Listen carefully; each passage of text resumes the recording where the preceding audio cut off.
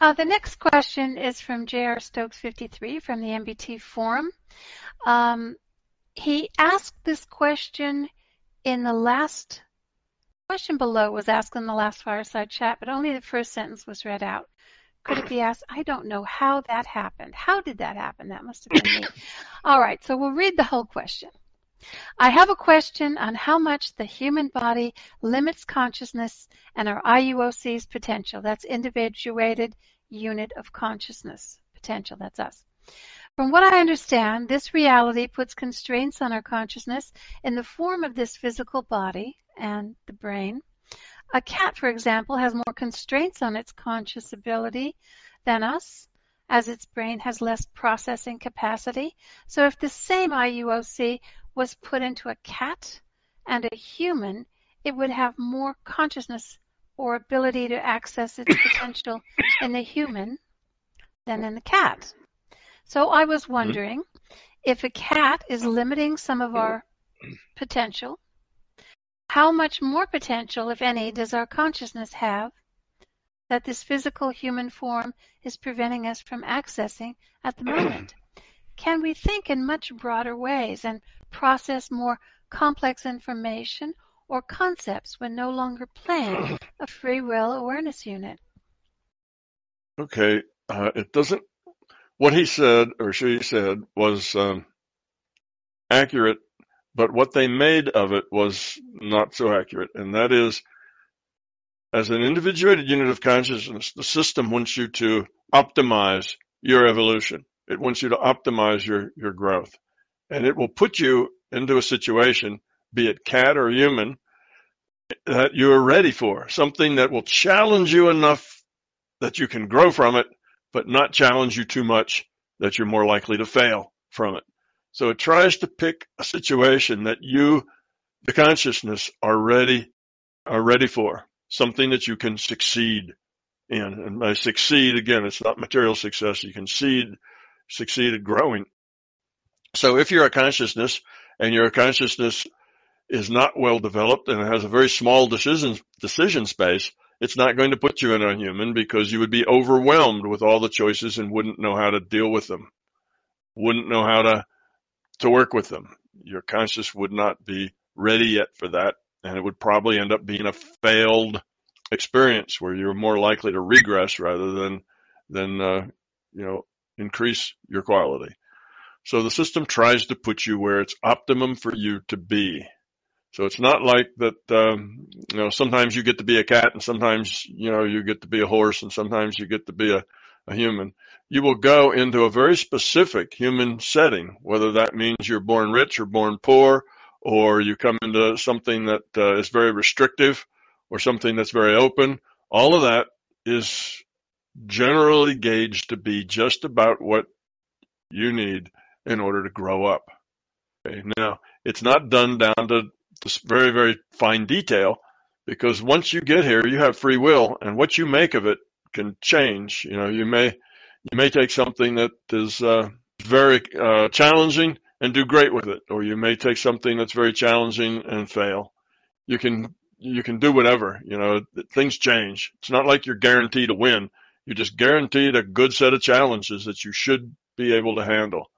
But if the challenge isn't one that really challenges you, then you're wasting your time.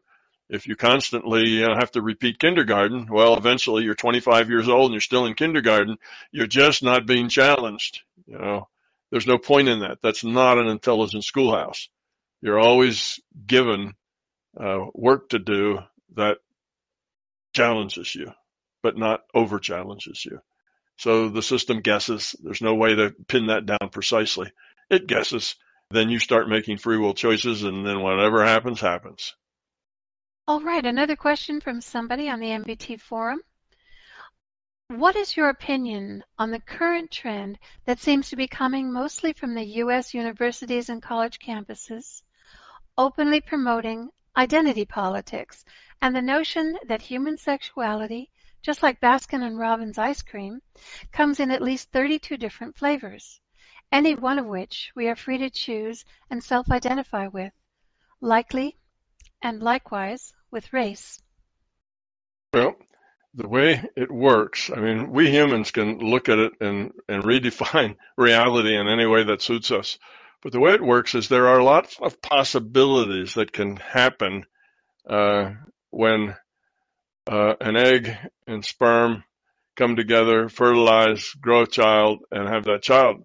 So if you look at it statistically, the majority of those children born are going to be under the normal part of the curve, right? They're going to be normal. That's what normal means. It means that's the average. That's the way most people are. And there's going to be some born that are going to be out at the, a little further off that peak, maybe 3 sigma. Now, maybe that doesn't mean anything to people. That's something that is much less likely, but still happens. And then there'll be some that'll be out at 5 sigma, much, much less likely, but still happens. There's going to be some all the way out at 20 sigma, which is rare, only happens one in a, in 100 million people, but it still happens.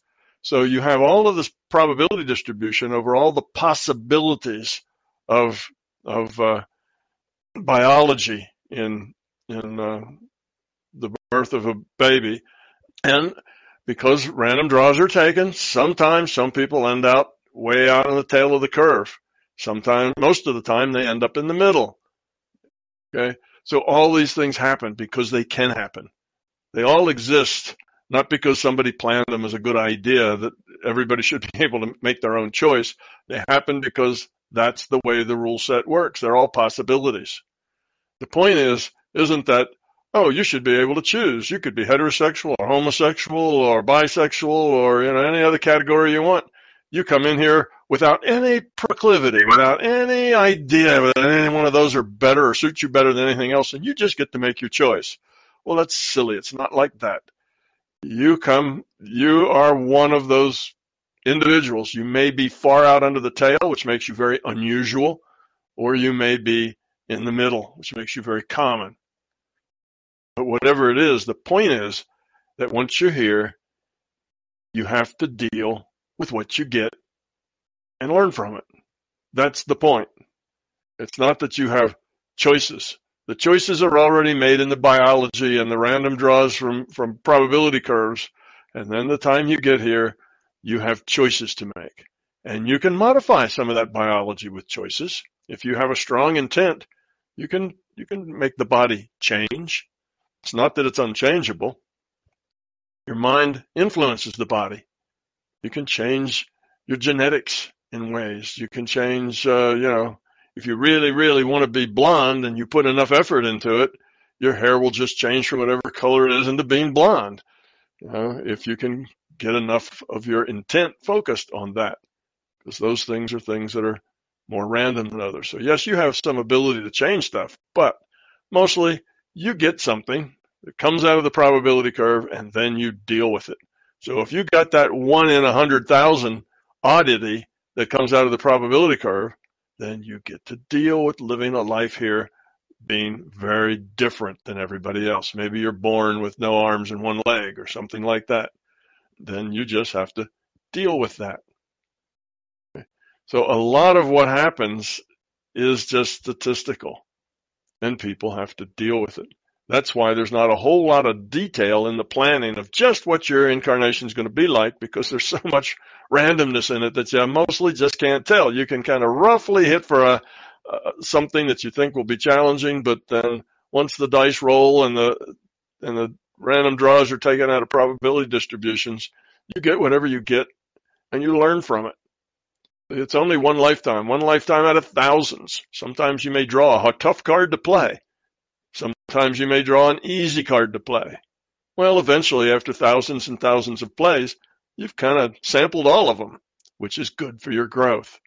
Diversity is always good for growth. So no, it's not like we have a set of choices and we can be any sort of thing that we want to be. We start with some things that are given, and then we do the best we can with what we've got.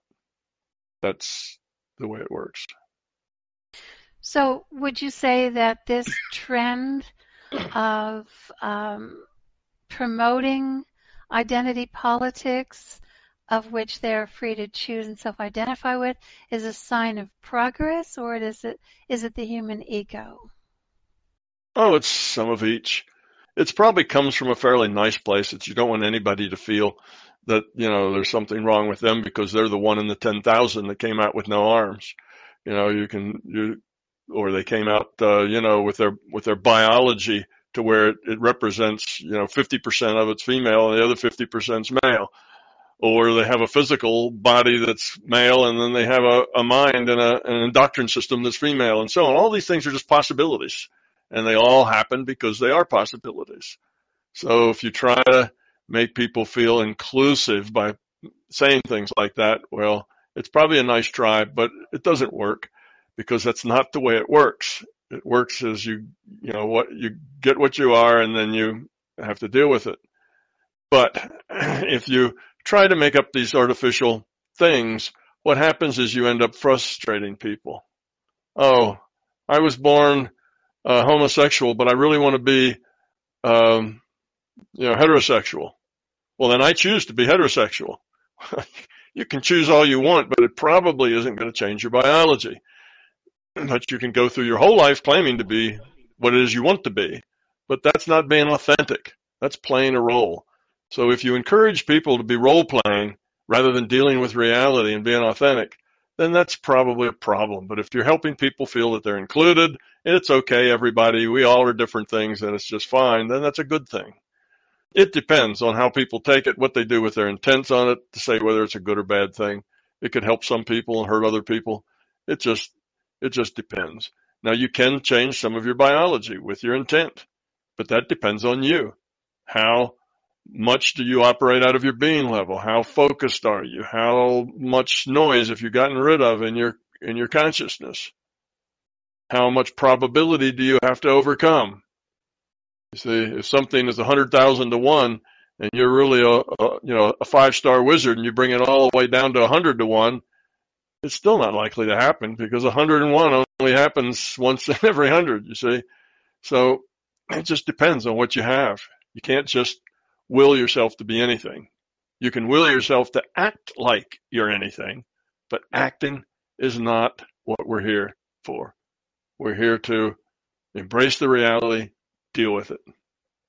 That's the point. Now, everybody else needs to learn that diversity is good, that people are different, and that there are 10,000 different ways that those humans can come out, and that's okay. There is no shame. There is no negative about any of those. If you're the one in the million, well, that's okay. You're just one in a million. That's statistics. Help those people if they don't have any arms or legs. Try to comfort and make reality such that they can do as much as they have the potential to do. That's a challenge for us as well. Dealing with those people is part of our growing up challenge. So it all mixes together and creates challenges, and then we evolve or de-evolve according to our choices. All right. Well, somebody again continues on with a question on the big cheese. Regarding the big cheese, you stated that I chose the title Big Cheese and a tone of irreverence purposely to discourage readers from deifying natural functions of the larger consciousness system. A thing humans are keen to do out of ignorance and fear because they are herd animals, live according to common social rituals under the guidance of a strong leader. Because the levels of fear and ignorance are so high, PMR is on an elementary school level. That's generous. The humans herd needs gods much like they need air and water. Deifying the big cheese is a little like deifying the computer chip that controls fuel and spark in your car's engine. Question is deifying the LCS also a result of human herd mentality?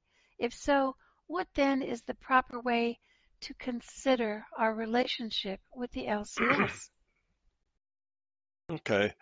That's actually a pretty good question. It's one I've never gotten before. I think new questions that I've never gotten before are always good questions. That's a record. Yes. Let's see. The thing that people have done, let's put it this way, kind of describing the past. Yes, it's true what you said. about what we tend to do that. We're low quality. We have fear, so we come up with beliefs that make us feel less fearful. That's kind of a standard pattern that many humans go through all sorts of things, not just the big picture and deities, but their whole life is often around that kind of a strategy. It's a matter of metaphor. It's a matter of time and place. If you are going to talk to other people, if you're going to give them knowledge, information, because you've understood something and your picture's grown and you'd like to share it, the way you have to share it is to tell people in metaphors that they understand, that are simple enough for them to grasp, get, and work with. If you deliver it in a tone and with language that is absolutely precise and logical and factual, you will lose 80% of the people listening to you, because people are not all that logical and factual. People live with a lot of beliefs. So if you want to only give that information to the few who understand what you mean by your metaphors and what you're saying, then you're limited to just helping a few understand. If you want to help others, you need to broaden those metaphors into something that people will get. So you can see that the metaphor, let's say the God metaphor, that Buddha used, the Hindus use, that the Buddhists use, that God metaphor can be interpreted as a little old man, with a long beard, dressed in robes, playing with his pet people. But that's a very unsophisticated way of looking at it. It may also just be interpreted as that something bigger that is more significant than us, some bigger thing to which we are a part. And if you want to call that God, as opposed to the LCS, or as opposed to some other name that you make up, you could call it George, and that would be your name. You always talk about George as the source. Well, you can make any name you want, but what you need to do is use metaphors, and names are metaphors that help the largest number of people understand as much as they can. So when you hear those kinds of words used, it doesn't necessarily mean it's a fault on the person using them, that, okay, they use religious terminology. It probably means that religious terminology was the only kind of terminology that the people at that time would understand. And it was put in a context that would help people see a bigger picture. So don't get hung up over the words. Look at the metaphors. Look at the meaning of what's behind the words. Now, yes, the majority of people do get hung up about the words. And they'll take one person's metaphors and disagree with another person's metaphor that was trying to say the same thing, but just a different metaphor. And then if it goes really bad, the two of them will try to kill each other because the metaphors are different, even though the intent was very much the same thing. See? So that is a problem. We live in a world full of people who do not have a very high quality of consciousness. But does that mean you just never say anything? You keep it all to yourself? Because if you said something, people might get it, take it wrong, mislead it, and you'd end up creating a monster. No, you got to share it. You got to put it in the metaphors that you think will be helpful to the most people, and then you got to let people do whatever they do with it. If they misuse it and turn it into something ugly, you can't help that. Ugly people will take anything you give them and turn it into something ugly. And I don't mean ugly people by looks. I mean people who are ugly inside. People who have a lot of fear and ego and beliefs. So you don't worry too much about that. You do your best you can to make it work for as many people as possible, and then you let people do whatever they're going to do with it. I don't know if that's really the answer they were looking for, but that's kind of the thing about naming things, about turning things that were just good ideas and big pictures and turning them into some kind of religious dogma and rituals. You can't stop people from doing that. If that's the level they operate on, then that's the only metaphors that they can process. And they'll just have to outgrow that too one day. But there'll be lots of other people who will get it on the level that you intend. And for them, they'll learn a whole lot. And that's important too. One source certainly does make a lot of sense. You can see how that would be interpreted differently over the century, over the millennia, and how a bigger picture might be a little helpful. The next question. Yeah, well, I might add to Another. that, Donna. One of the Okay. things that I purposely did, he brings up the big cheese. One of the things I did purposely was to avoid as many old metaphors as I could. So I don't talk about reincarnation. I talk about experience packets.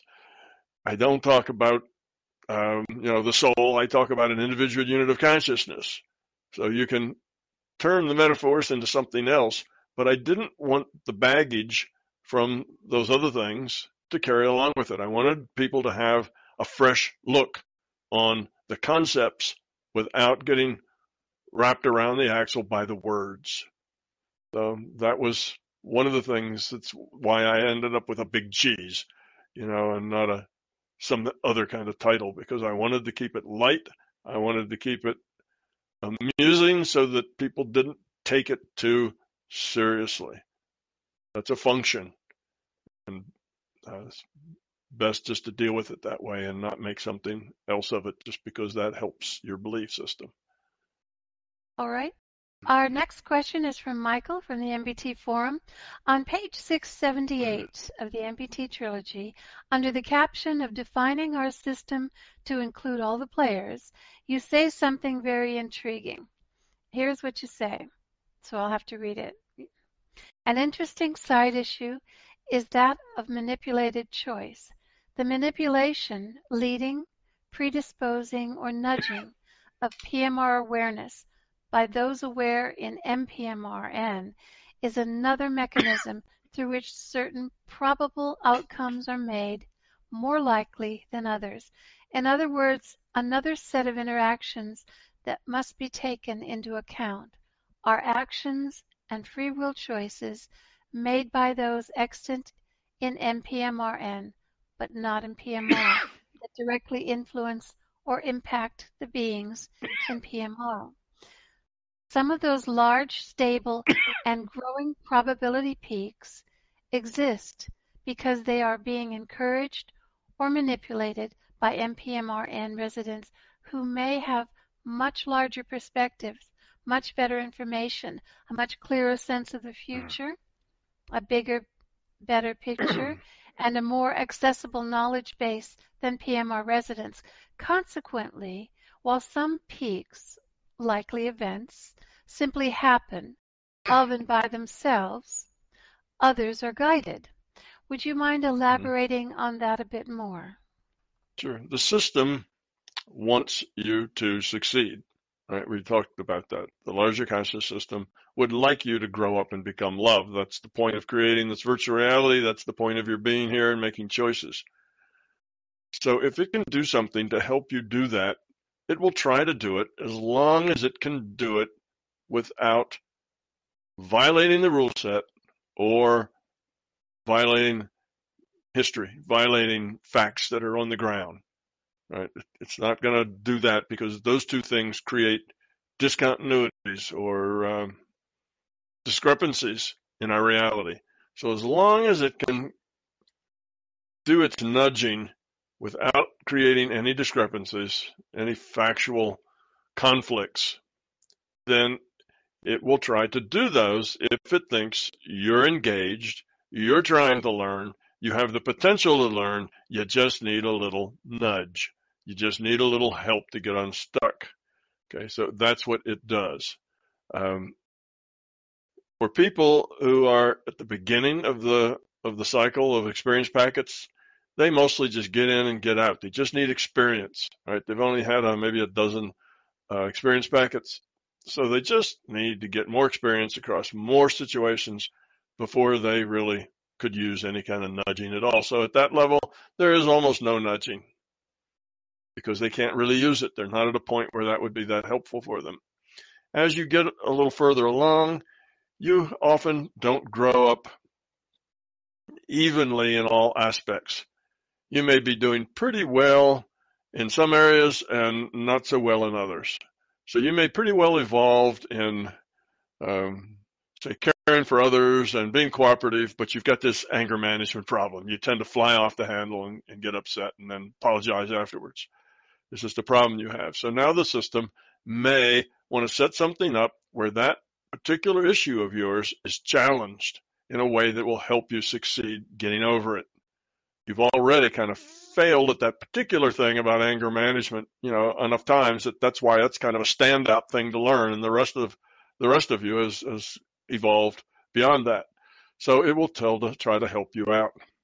If you have, and you go even further along where you've been through many thousands of incarnations or experience packets, you may have kind of a special purpose in your incarnation. And it may not even be about your own learning. It may be that you provide a kind of counterpoint to somebody else's learning. You're part of a plan that helps them learn something. Or it could be that they or you and other people have been found to be really, really productive for each other. You bring out the best. You really help each other learn. So whenever you go into an experience packet with these people, you learn a lot. Otherwise, you're not quite as successful, because these people just know how to pull you out, challenge you in the right way that you can succeed. So in that case, you may incarnate with 2 or 3 other people. Well, 2 or 3 other people may be in different states, different countries, and they need to come together in some place for you to interact with them. And that's where the nudges would come in. So the system would say, well, Susie, wouldn't you really like to move to Australia?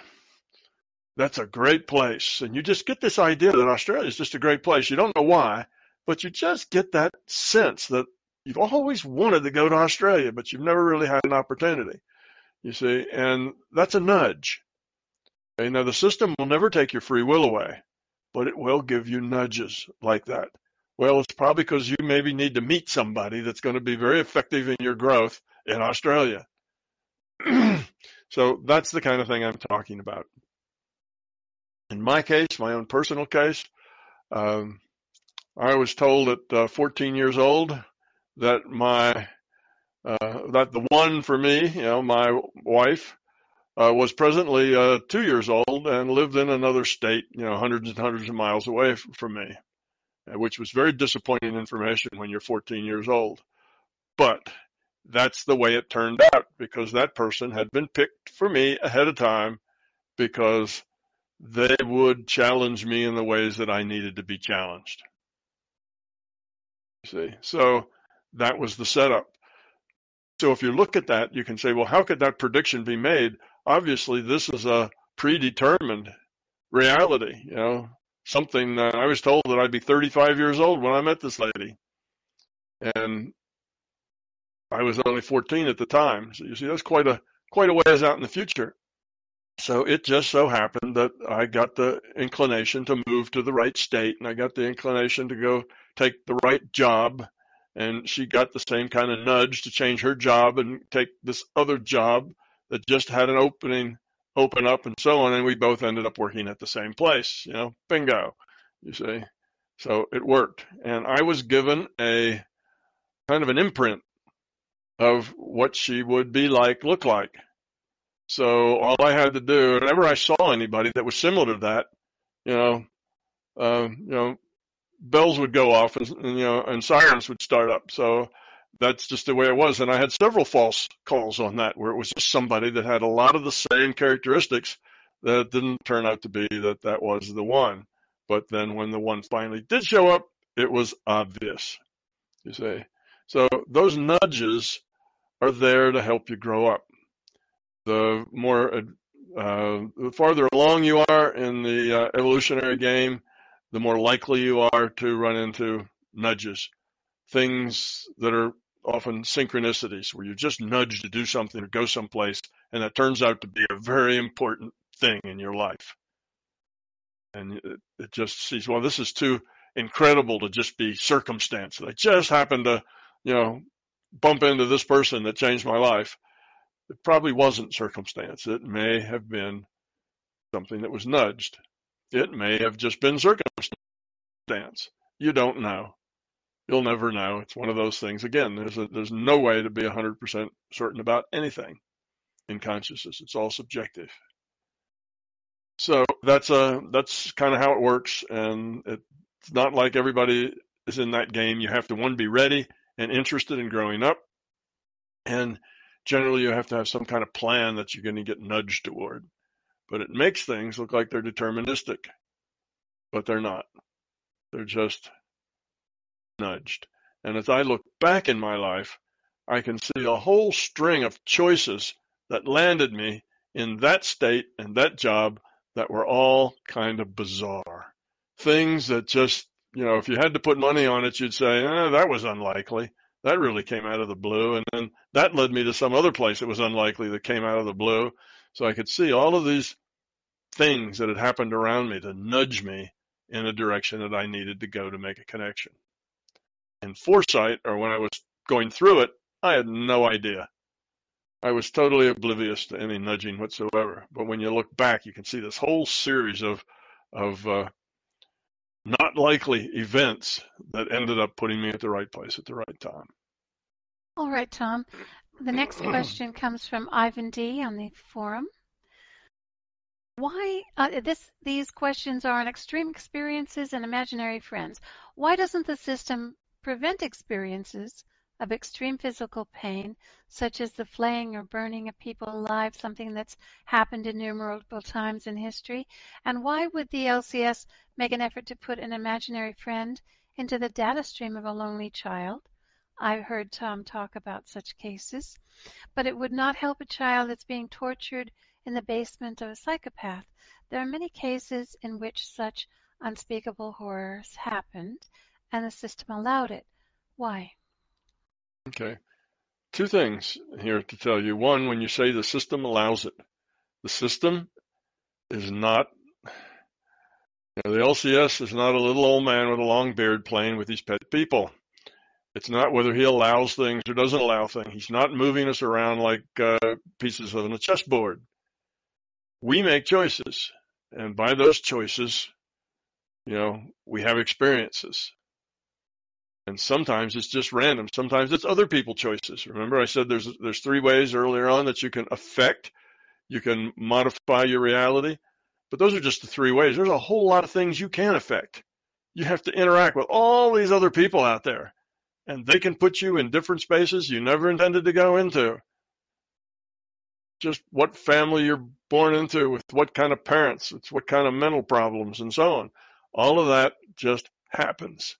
And the system doesn't go in and rearrange the pieces on the board because it happens. It has to let the simulation work out the way it works out. It can't intervene. If it intervenes, it can only do that by interfering with people's free will. Free will is sacred. You don't interfere with people's free will. People will make of themselves what they do by their own choices, not because you moved them around at a special time. Now, nudging is kind of a place where you give nudges, but you don't tell them what to do. You don't put them in specific places. You don't affect their free will. You just give them an idea. They still have to accept or reject that idea. Well, so that's one thing, is how would the LCS allow that? Well, it's not in the job of allowing anything. We, the beings here, with all of our dysfunction, we make choices and we affect everybody else around us with our choices. We have children, and those children are affected by the quality of the consciousness of the parents, of the aunts, of the uncles, of the community, of the neighborhood. They're affected by all sorts of things. The schools, everything in their life affects them. It's just a result of all the choices that all the people make. So it's not a matter of allowing. You have to let people make choices, and when they make bad choices, they often create bad things. But now, back up on the very first sentence. You said that these children are allowed to, suffer terribly at the hands of whatever. Well, for the most case, they're not. It's not true that they are allowed to suffer. The system works in a way that, let's say you fall out of a fifth-story window and you're headed for the concrete below. You're not going to experience splattering on the concrete. You will lose your consciousness and exit before that ever happens.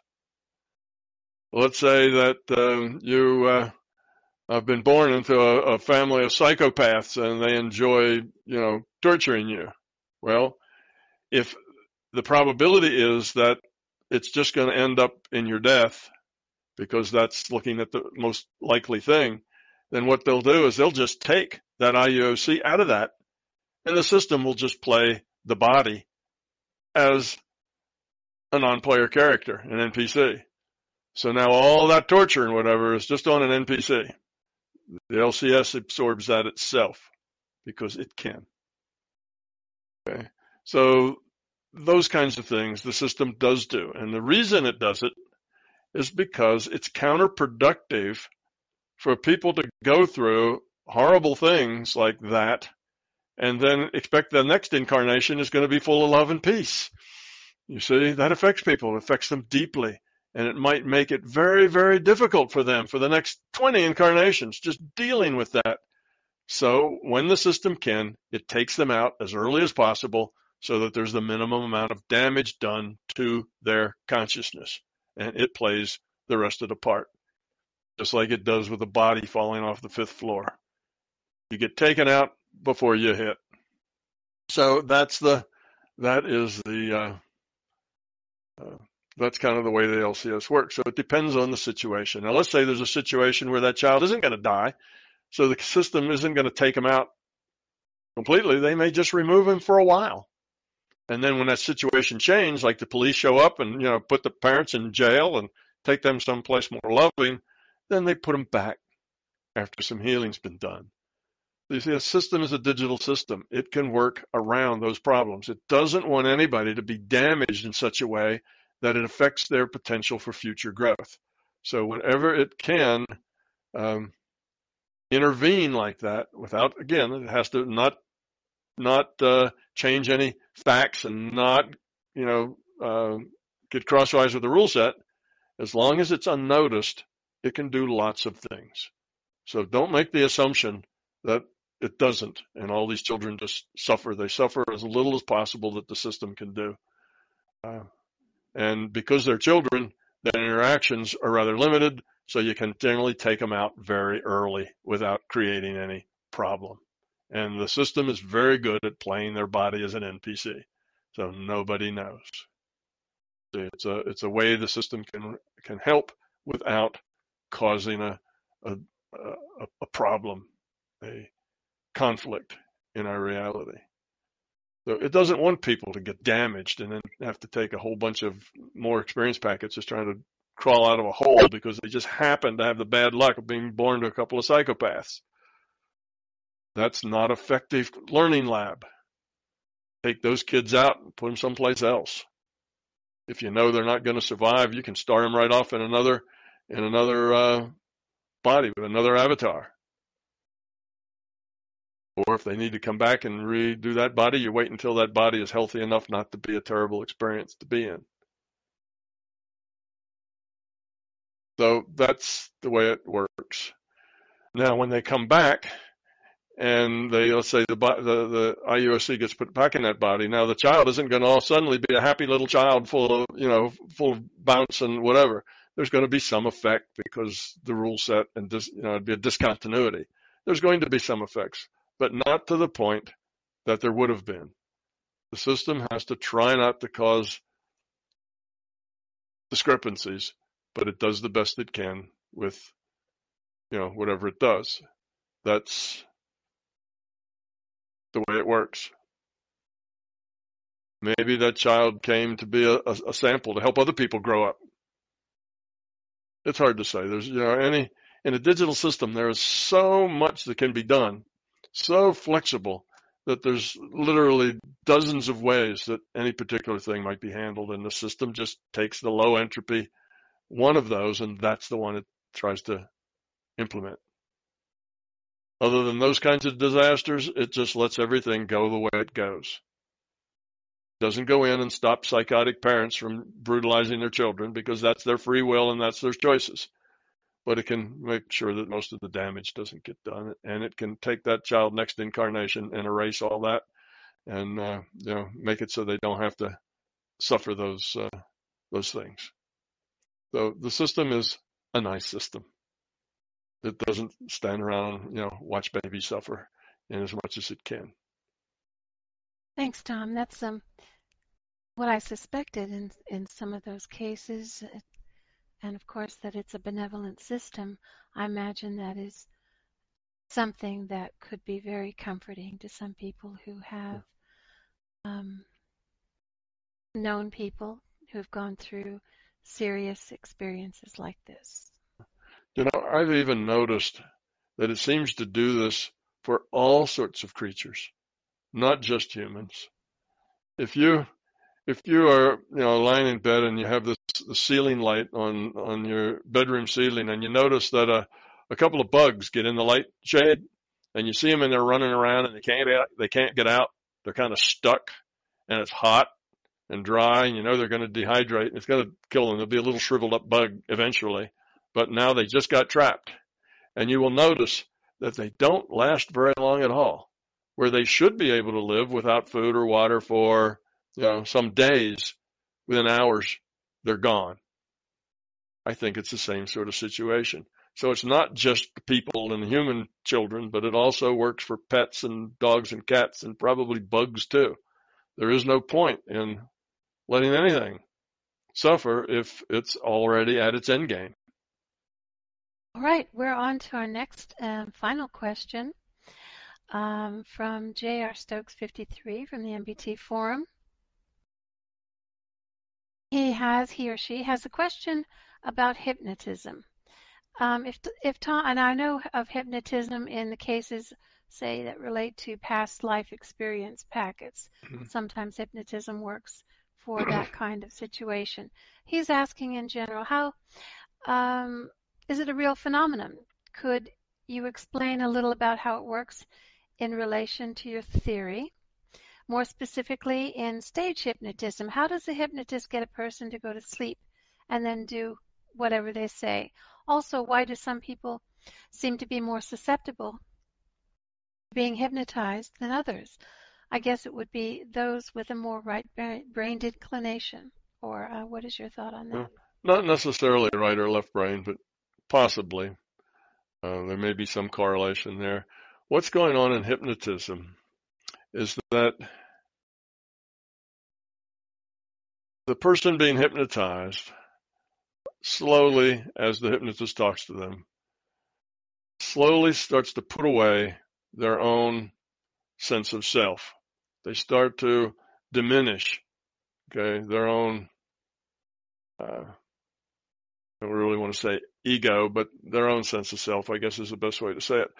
And they then give that function over more and more to the hypnotist. So what they do is they make their own sense of self get less and less. Not that it disappears, never disappears. It just gets less and less. And they allow the hypnotist to stand in for them more and more.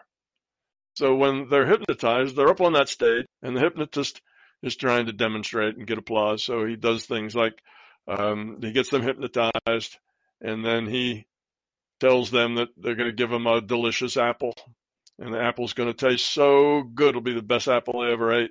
And instead, he gives them an onion, and that person bites into that onion and goes, this is good, best apple I ever ate. And you say, how do they do that? Well, the person knows that he's eating an onion. It's not like his mind is gone and he is just a robot controlled by the hypnotist. That's not the way it works. They've just given up their identity to the hypnotist to some degree, 50%, 60%, maybe 70%.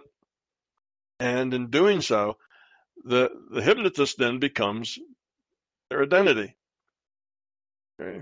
Not him as an individual, but just his voice, just the things that he's asking them to do. He knows very well because he hears him telling the audience, look, I'm going to give this person an onion and he won't even know it. So the person knows he's going to get an onion even before he gets it. Not like he's out or unconscious.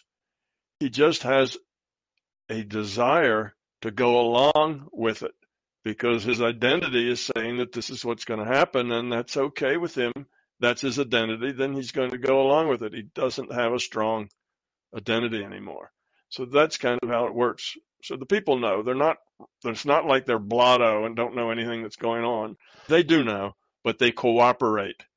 They have a desire to cooperate, a desire to do what their alter ego, if you will, alter self, which is the hypnotist, desires what they say. So now the reason that works for taking people back, like you can hypnotize somebody and say, what was the name of the little girl that sat in front of you in third grade? Something you probably wouldn't be able to pull up out of your intellect. But when you're in that state, your intellect is no longer in charge. The therapist, the hypnotist intellect is what you've given over to. And because your intellect's not in charge, it doesn't start doing all those things that make getting that information impossible.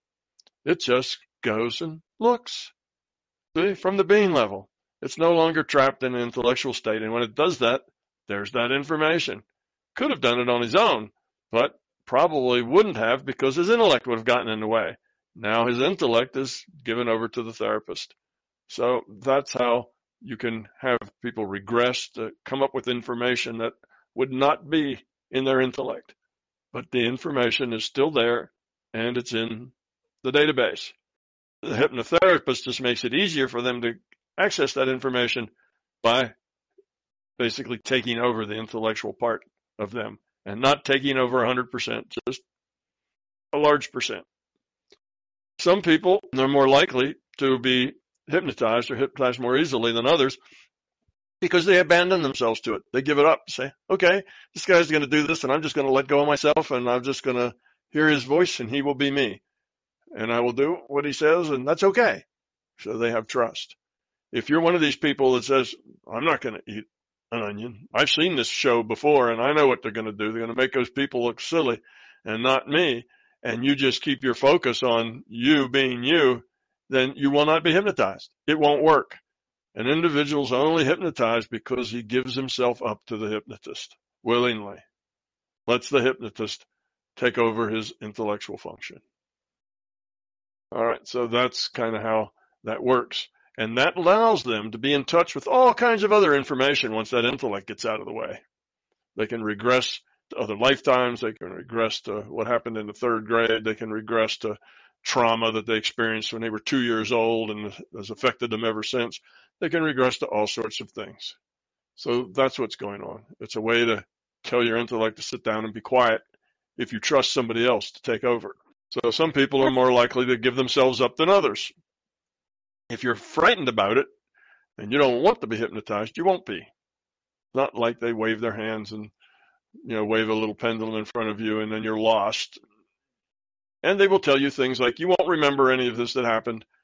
And though you will remember it, you'll tell everybody, no, I don't remember it, because you want to play along. You want to please. You want to go along with what's going on because that's your new identity. Wants you to do that and you want to do it. So that's what it does. So it basically co-opts your will, if you will. Maybe that's the thing to say. It kind of takes over your will and you give your will up to someone else. Not totally. At any time, you could say, no way, stand up and walk off the stage. And that would be fine. You'd probably be a little disconcerted for a minute until you get yourself back together, sort of like getting up from a meditation too quickly. But other than that, you could always stop it anytime you want. And they can give, what's the name of it? But anyway, they can give you things that the next time the clock rings, you will start the whistle, that sort of thing. And that will be set in your memory. And when the clock rings, you'll think, oh, I should whistle now. And you won't really question where that comes from. It'll just be an idea that's in there because your will was in control of somebody else. So they can plant some kind of a trigger that will go off. But again, if you say, I'm not going to do that, I really don't like blowing whistles and I'm not going to do that, you won't. The clock will ring and you'll think about it and you'll say, no, don't want to go there. And you won't. So that's hypnotism. It's got a lot of value in medicine because you can get to the being level of people and get out of their constraints that they have on their intellect, what they know intellectually, and get down to not only what they know, but what they can access from the being level. So you can help people change their attitudes. Like hypnosis is often a thing people use to lose weight or to stop smoking or do something like that. You just implant an attitude and an idea into them, and then that becomes their own idea, as long as they accept it and they go along with it. So it can be very effective. So it is a real thing, yes. But it's not like Hollywood or the comic books make it sound. It's not like you suddenly turn into a zombie with no memory and another person takes you over. You know, it's not like that.